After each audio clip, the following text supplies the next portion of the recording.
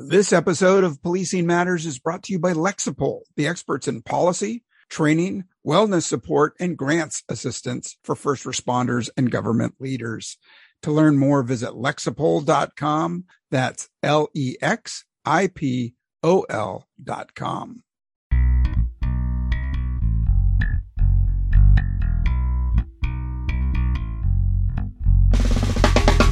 Well, welcome back to Policing Matters. Hey, thanks for listening. I'm your host, Jim Dudley.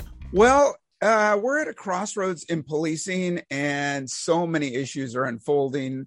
What are the long-term effects on law enforcement in regards to funding, COVID issues, recruitment, the defunding issues, and public perception? What about AI, artificial information, and all those new technology things coming out? What about less lethal weapons?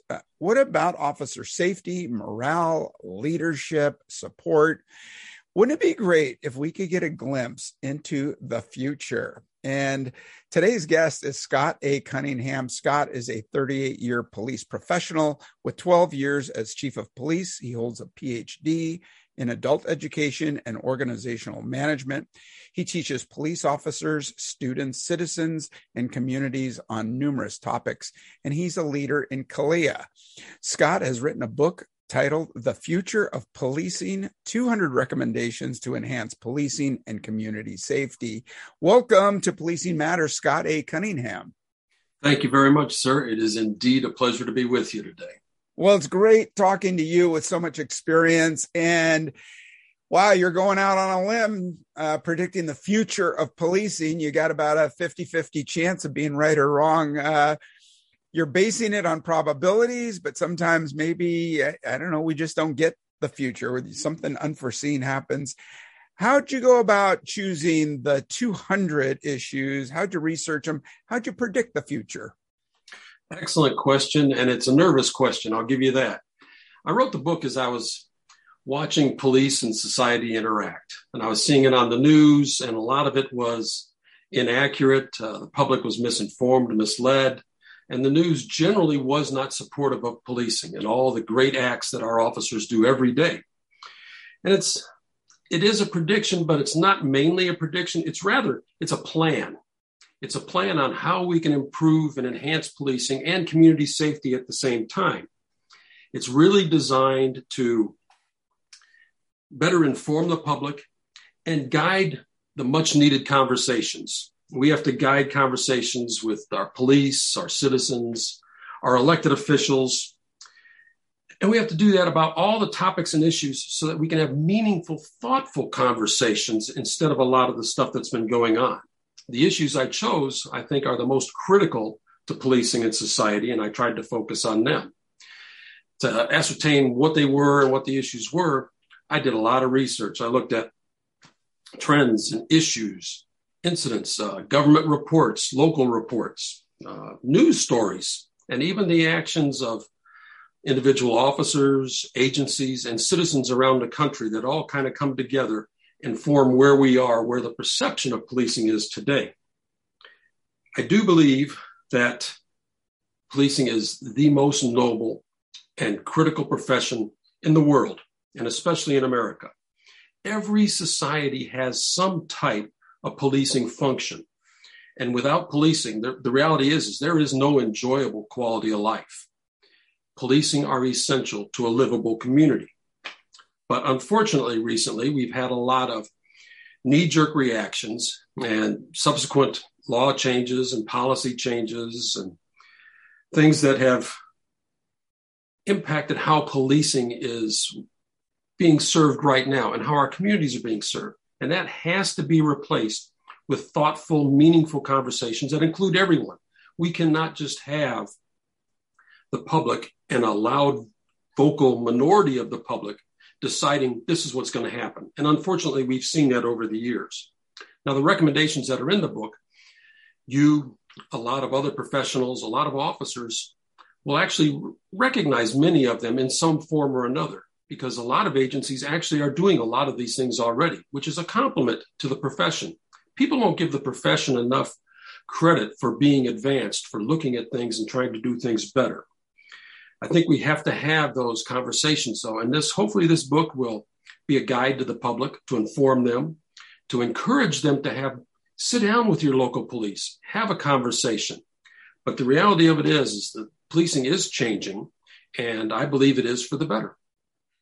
Yeah, you make some great points. The book is titled The Future of Policing, 200 Recommendations to Enhance Policing and Community Safety. And I love the fact that you started with Sir Robert Peel and you laid the groundwork for anybody to read, right? So a community member off the street or a advanced police officer, they know about Robert Peel. Maybe the community people don't. So it's a great introduction for both law officers and civilians alike. How important are the Peelian principles to the rest of the book? I think they're critical. They help set the foundation for the book. Policing doesn't happen in a vacuum. It didn't just all of a sudden, yesterday, this is how policing occurs. It's been the history of policing, not only the history of policing in the United States, but the policing history around the world has helped produce what we see today as American policing. And we're a product of our past, of our present, but it's also a hope for tomorrow. And that's one of the things that Peel does. We have to look at our past experiences and we have to understand what they are, but we have to put them in context. You can't look at an issue today and say, well, here's another example of what the police did 20 years ago. We have to judge each individual situation based on what happened in that situation. And people will remember, people believe what they do about policing or anything really based on their past experiences. And they look at things through that vision, that eye, that lens, if you will, of past experience. So we have to be aware of it. But as you know, Peel, he created 9 principles and those 3 ideals, and they really are the foundation of policing. And I know you know them from your experience, you know them and are well versed in them, but a lot of the public isn't.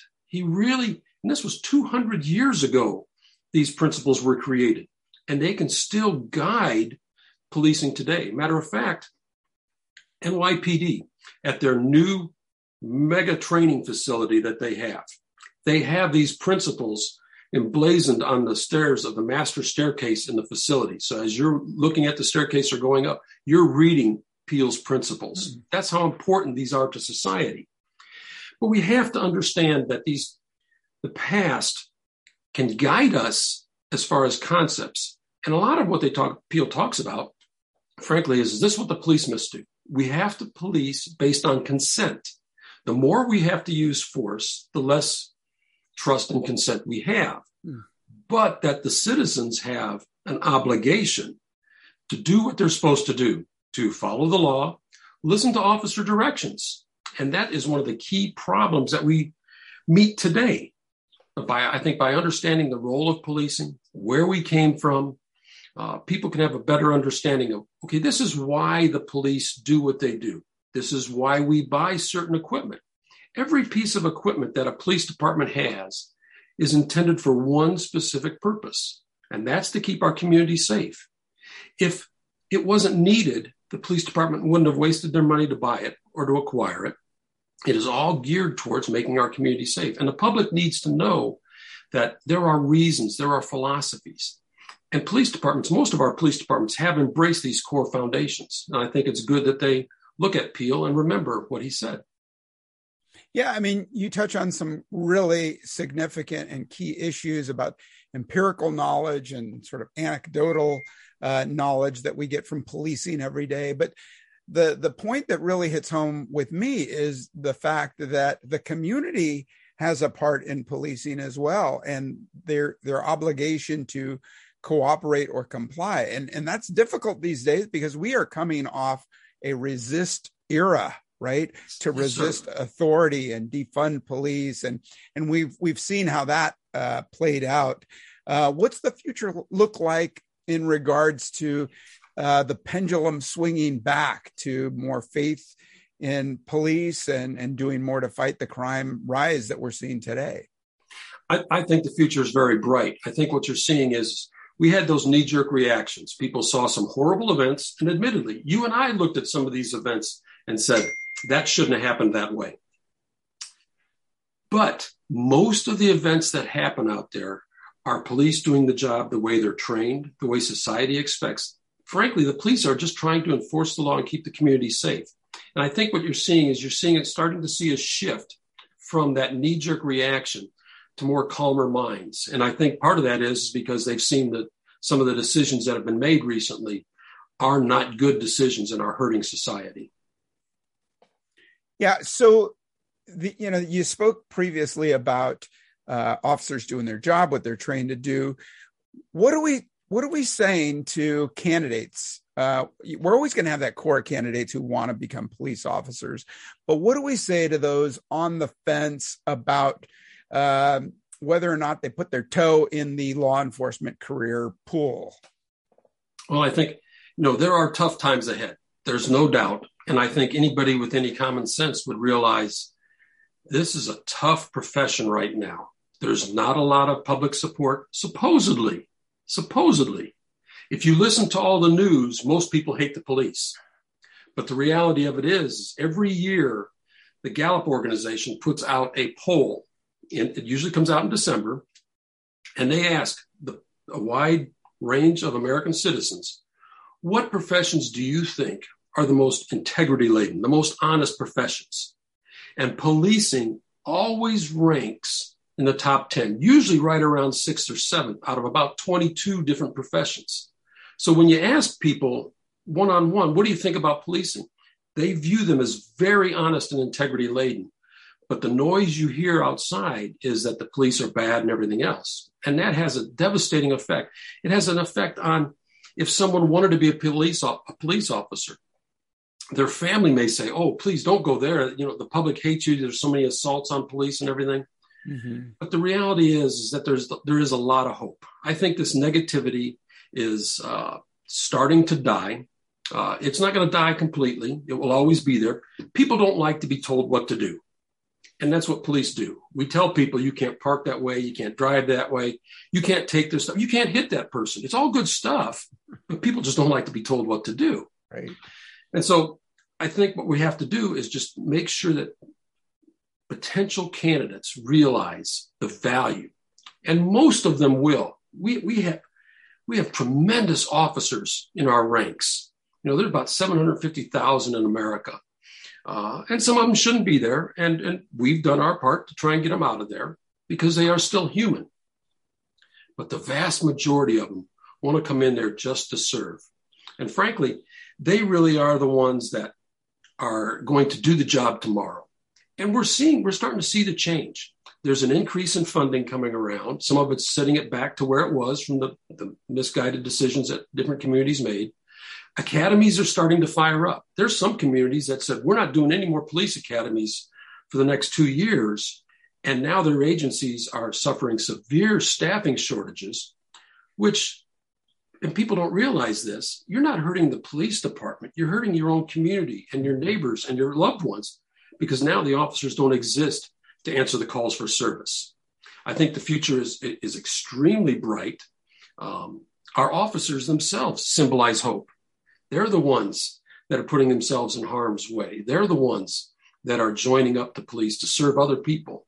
And my wife's not thrilled with this, but frankly, I wish I was in the middle of my career right now, because there's just so many opportunities that are going to be coming forward with policing.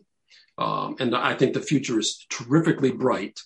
I think that we have to encourage our citizens, get the accurate information out there. Tell them really what the job entails. And some agencies, they do it with their recruiting information now. Instead of having the run and gun, the SWATs, and all that kind of stuff on their recruiting video, they're having more compassionate, more involved police officers talking with the citizens. And we're starting to attract that type of person that we need in policing. But unfortunately, there's still going to be risk. But I think there is a huge swing starting to happen. It'll probably take about 2 to 3 years, but I think calmer, more reasonable minds are starting to prevail, and we're seeing it. Yeah, I think you're absolutely right. And at Police One, we've done our own surveys, and it's incredibly low of how many officers would recommend being police. And we need to change that, right? Everybody's a recruiter. I keep saying that over and over again. Everybody at the agency is a recruiter. And have some faith and believe in the person next to you. We're seeing some new strategies, just as you said, and it reflects the problems that IACP and PERF both pointed out in their reports on the real critical issues in recruitment. So the idea, instead of, SWAT guys jumping out of helicopters, rappelling out of helicopters and things like that, you see reflective of the community and what the surveys say. Young people say they want to get involved in the communities. They want to serve the communities they live in and things like that. In the future, are we going to diversify our patrol force? Are we going to have the classic traditional cop and then community liaisons?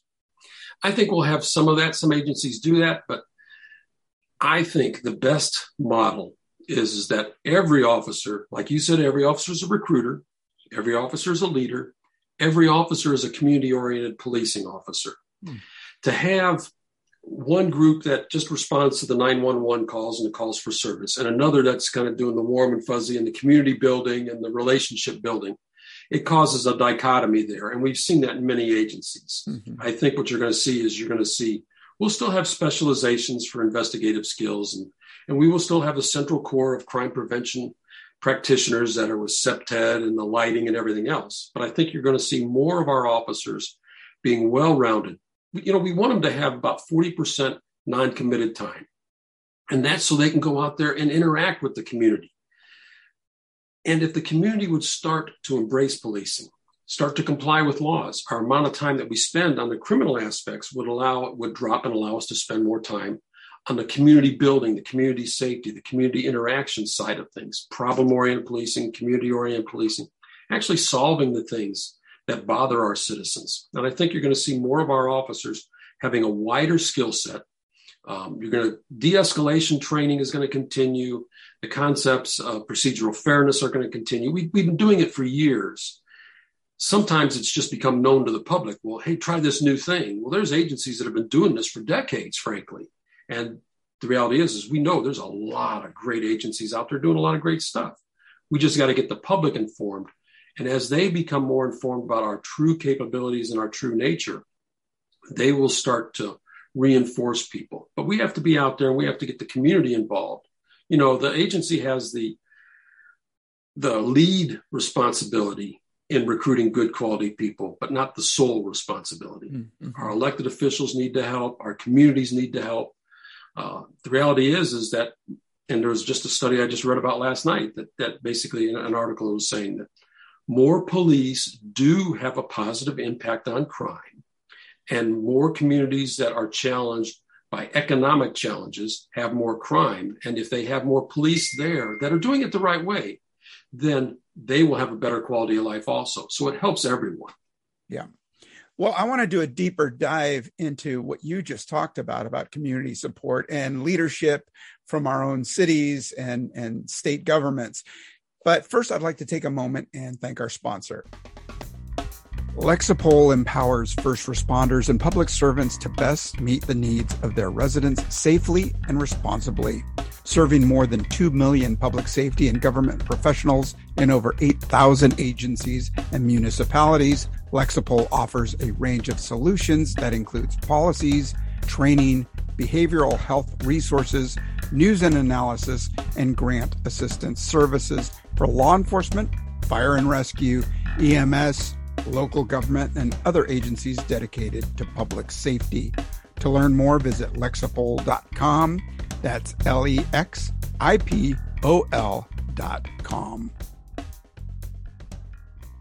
And I'm back, and I'm speaking with Scott A. Cunningham, Chief Cunningham, author of The Future of Policing, 200 Recommendations to Enhance Policing and Community Safety.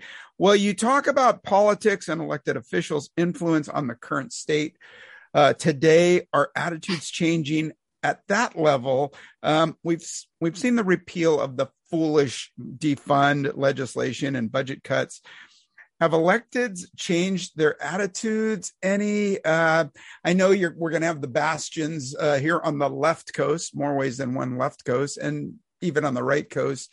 But nationally, have you seen a change in what leaders are saying? I've seen a slow change, and it's an excellent question. And it dovetails right in with the future of policing and how bright it really is in my mind. A couple of years ago, like you said, we saw some knee-jerk reactions, and they were consistent with this minimize and defund movement. People wanted to eliminate police or completely reduce them. And these decisions were foolhardy and counterproductive. They caused more crime in society. They caused more harm. Crime has gone up considerably. Most studies now show that it wasn't directly related and solely related to COVID, but it was some of these erroneous decisions that were made. And they reduced services, reduced staffing, had all sorts of bad outcomes. Elected officials, unfortunately, they are very responsive to the current wind that is blowing, if you will. And they made some knee-jerk reactions. They didn't even, historically, when the police department was going to try something or build something, we would go through months of discussions with the public, with the elected officials, with councils and everything. But that all changed in the last couple of years. And in a matter of weeks, politicians and elected and appointed officials and legislative bodies, governmental parents, commissions, county, councils, they made snap decisions based on pressure from the public, which was not the majority of the public. A lot of times they'd say, well, everybody in the room in the city council meeting was for this. Well, that city council chambers holds well less than 1% of the population.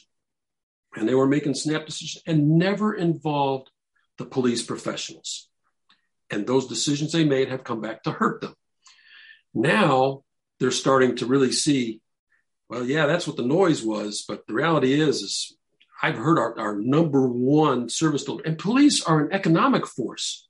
Communities and businesses will not thrive if they don't feel safe. A new business will not come to town if they look at the stats and say, this community is not safe. So we're a huge economic benefit. And I think elected officials and appointed officials have started to see things. We're starting to see some changes. Academies are coming up. Tasks, we're making smarter decisions about what tasks we're doing, and the police are being included. But there's a lot of issues out there.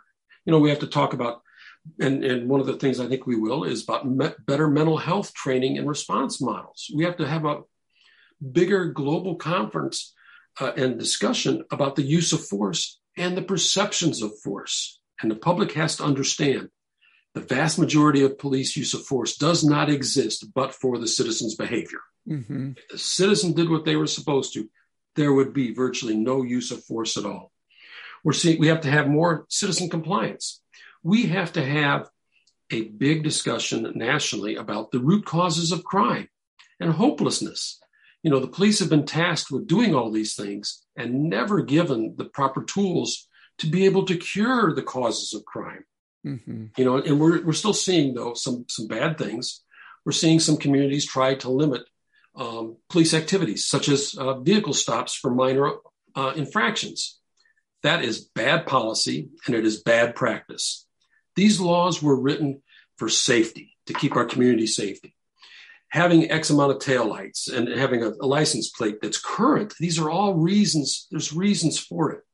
And everyone wants to say, well, it's bad policing that causes these bad outcomes and it causes disparate impact. Well, the reality is that there's reasons why, and you have to deep dive into all the information to find out. It's not the police officer that are picking on certain groups. Certain groups don't have the funding. Certain groups don't have the money to put into a car. And so maybe it has more taillights burned out, or it's only running on 3 wheels, whatever the case is. But there's a good reason that the police stop it. And even those ones that do come out, and this is a big argument. Well, if you wouldn't have those minor traffic stops, you wouldn't have these bad outcomes. That's false on so many levels. If the citizen would do what they're supposed to, follow the law and avoid the stop in the first place, or when the stop happens, comply with what the officer says. Just do what they say. They're not going to hurt you. And I know some people argue, oh, well, I'm afraid they're going to hurt me. Well, why would you do something that gives them the lawful right to hurt you? Just comply with them. Mm-hmm. And that would avoid almost all of it.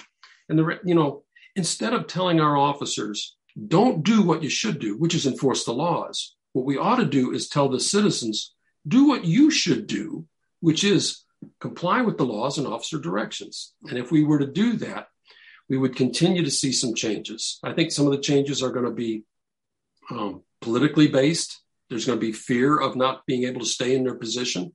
But elected officials were put there to do the job for the community and make the right decisions. Mm-hmm. But I do think that overall, there are changes. I think the officials have realized I've got to involve my police professionals because they know. And the reality is we've been saying a lot of things. Mental health, we've been saying, do something about it. We are not fully equipped to do this. We want you to do something about it. We want the help. And I think now, because somebody else said the message, that they're starting to listen to us. And I think that's going to help us all. Yeah, I mean, you make great points about dealing with those in mental illness crisis and police being the sole responder. I want to ask you in a minute about, are we going to outsource some of our mental health calls for service? But, you know, you also touch upon a really good point about some cities saying, hey, let's not do car stops at all. Well, even one up from there was recently de-escalating to the point of leaving some critical incidents and like packing up all our gear and driving away rather than confront a subject. And I think that's a crazy idea, pardon the pun, but I think it's a crazy idea that we have a barricaded suspect. Maybe they're in there alone, maybe they're with someone else, but we get to a point where we either force our way in or hold siege or retreat. And some agencies are talking about leaving that scene. I think it just sets the next officer responding to that location in just such a horrible position. Jim, I absolutely agree with you. We don't pick and choose what incident we go to. Society, a citizen calling that's concerned calls us, and we respond to these incidences. And once it goes to that level that you've described, where it's a siege, it really is because somebody's life is in danger. If we were to leave and someone else be killed. Now, the reality is police are going to get sued no matter what we do. If we do A, we're getting sued. If we do B, we're getting sued because everybody wants to go for money and things. When the reality is that in most cases, it's not the police that started it. We're just trying to quiet it down and keep the community safe. But I think leaving situations is fraught with a lot of danger and challenge because we've already engaged. We know that this person is non-compliant. We know this person is a risk. And like you said, we don't know who else is in there. We don't know what they've done. But now if we leave and they hurt someone else, that's even more on us. And we owe an obligation to the community at large and to our citizens individually, basically, to protect them. And just because someone doesn't like that we have a certain vehicle out there or that we're out there 3 hours or something, doesn't mean that we can leave. Because the reality of it is in most cases, we'll be back and it will be more severe and it will cost more injuries to officers and to other people. Once we're there and engaged, we ought to intelligently, and we have been very good. The reality is our SWAT teams are tremendous. You know, the myth that every time they come out, they kill someone is an absolute erroneous myth. Right. You know, most teams don't ever use their firearms in real situations. They talk them out. Having a rescue vehicle can intimidate them and say, okay, now they're serious. I'm going to give up. I think it's bad practice. Yeah. So the mental ill, I want to respect your time, and let's finish up with the mentally ill. Okay. Calls for service. You know, in some jurisdictions like mine in San Francisco, we went to a lot of calls for service involving people with mental illness and in crisis, and sometimes self-medicating with, you know, drugs on board. We're seeing around the country some agencies, some city efforts to bring in mental health professionals. Are we ever, as a profession, going to divest from those kinds of calls and just leave it to a civilian-led response to those calls for service? I don't think we will completely divest from it. I think the integrated response model is probably where we're going to go. And I think that offers a lot of advantages. The reality is we don't know what call we go on has mental health as a facilitating factor. We know that we get a call from a citizen about community disorder or safety. And a lot of times that's drunkenness, that's aggressive panhandling, being aggressive overall, threatening people. Sometimes it's just being unsightly and unclean, or even being homeless. And people call us about that. Mm-hmm. Well, I think there are some other options that can be used, but the police, I don't believe, will ever get out of that response. And I think some of the better programs are the integrated ones, where you have a police officer that's very highly trained, a paramedic or an EMT at the very least, and a mental health practitioner. And they respond as a team. The reality is I doubt that we are going to find enough certified mental health practitioners, professionals, that are going to go out on their own into the real world, into an acute crisis, and try to deal with the situation on the street by themselves. Mm-hmm. You may find one or two here and there, but as a group to resolve the issues, you're not going to find enough of them. Plus, there are medical concerns, and having this integrated team allows that group to go out there, let the mental health professional take the lead. I'm all for that. Mm-hmm. But I think that they have to have that support from a medical provider, because a lot of it is they're suffering from medical illnesses. They're not taking their own medicine. They're physically ill, mentally ill, and sometimes based on medications are needed. And sometimes they're hostile. Now, granted, some people will argue, well, the uniform makes them more hostile and all this. That doesn't work in the vast majority of cases. Most people don't all of a sudden get hostile when they see a police officer. There's millions of citizen interactions every day that go very, very well, and only a very small fraction that go badly. I think the integrated model is where you're going to be. I think that it's important. Officers have been trained in de-escalation and verbalization and crisis intervention training for years now, decades now. I advocate that every officer ought to be CIT trained, because any additional skill they get to help understand or to calm someone down can be good, even if the person doesn't have a mental health problem per se, but they're just in an acute crisis for some reason. Mm-hmm. So the officers can have those skills and help. They can also be there to help the mental health professional be safe. Someone's not going to do a job if they don't think it's safe. And we've already seen examples where they've had a mental health practitioner respond and they've been hurt. And then the police have to be called in to resolve it afterwards. Having an integrated team, I think, is the best way. But society's got to make some critical decisions here. Just having this response team is not going to be enough. Society has to decide that we're going to put some funding into this. We're going to put some funding into people to do this and training into it, but also into facilities and other things to help those that are suffering from chronic or even acute mental health issues. Because just having someone come out and respond, even in a group or a mental health provider, is just not going to resolve it. But what we want to do is resolve it without involving the criminal justice system. And I think the integrated response will work well. And there's a lot of agencies, Tulsa does a fantastic job. There's a lot of agencies out there that really do a good job of these integrated models. And they're a start. But you also can't take, the police department handles, 10 calls a day. So that equates to one officer. So we're taking an officer funding away and putting it over here, because that's not how our deployment works. Right. You have to, that's one call that officer handled, but he still has to handle that zone and that beat and all the other calls there.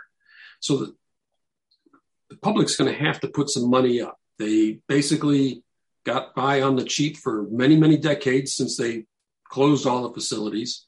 And now it's time to pay up and do a better job of serving our citizens that have challenges. Yeah. All great facts, all great information there. And I appreciate you, Chief Scott A. Cunningham, for what you're doing, your book, The Future of Policing, 200 Recommendations to Enhance Policing and Community Safety. I mean, you are trumpeting, you're putting out the word. We need more people like you to turn the ship around, educate the public, and support our law enforcement officers. Thanks so much for the book and what you're doing. Thank you very much for having me and listening to me and for getting the word out to our amazing officers out there and our citizens that really want to live in a safe community. Thank you very much, sir. Yeah, I appreciate it. Hey, thanks for listening. Our listeners are our best asset, and we appreciate what your feedback tells us about who you want to hear from and the topics you want to hear about. And hope you enjoyed today's podcast with Chief Scott A. Cunningham and his book on the future. Get it, take a look, really good stuff in there. All right, stay safe, and we'll be talking to you real soon. Thanks for listening.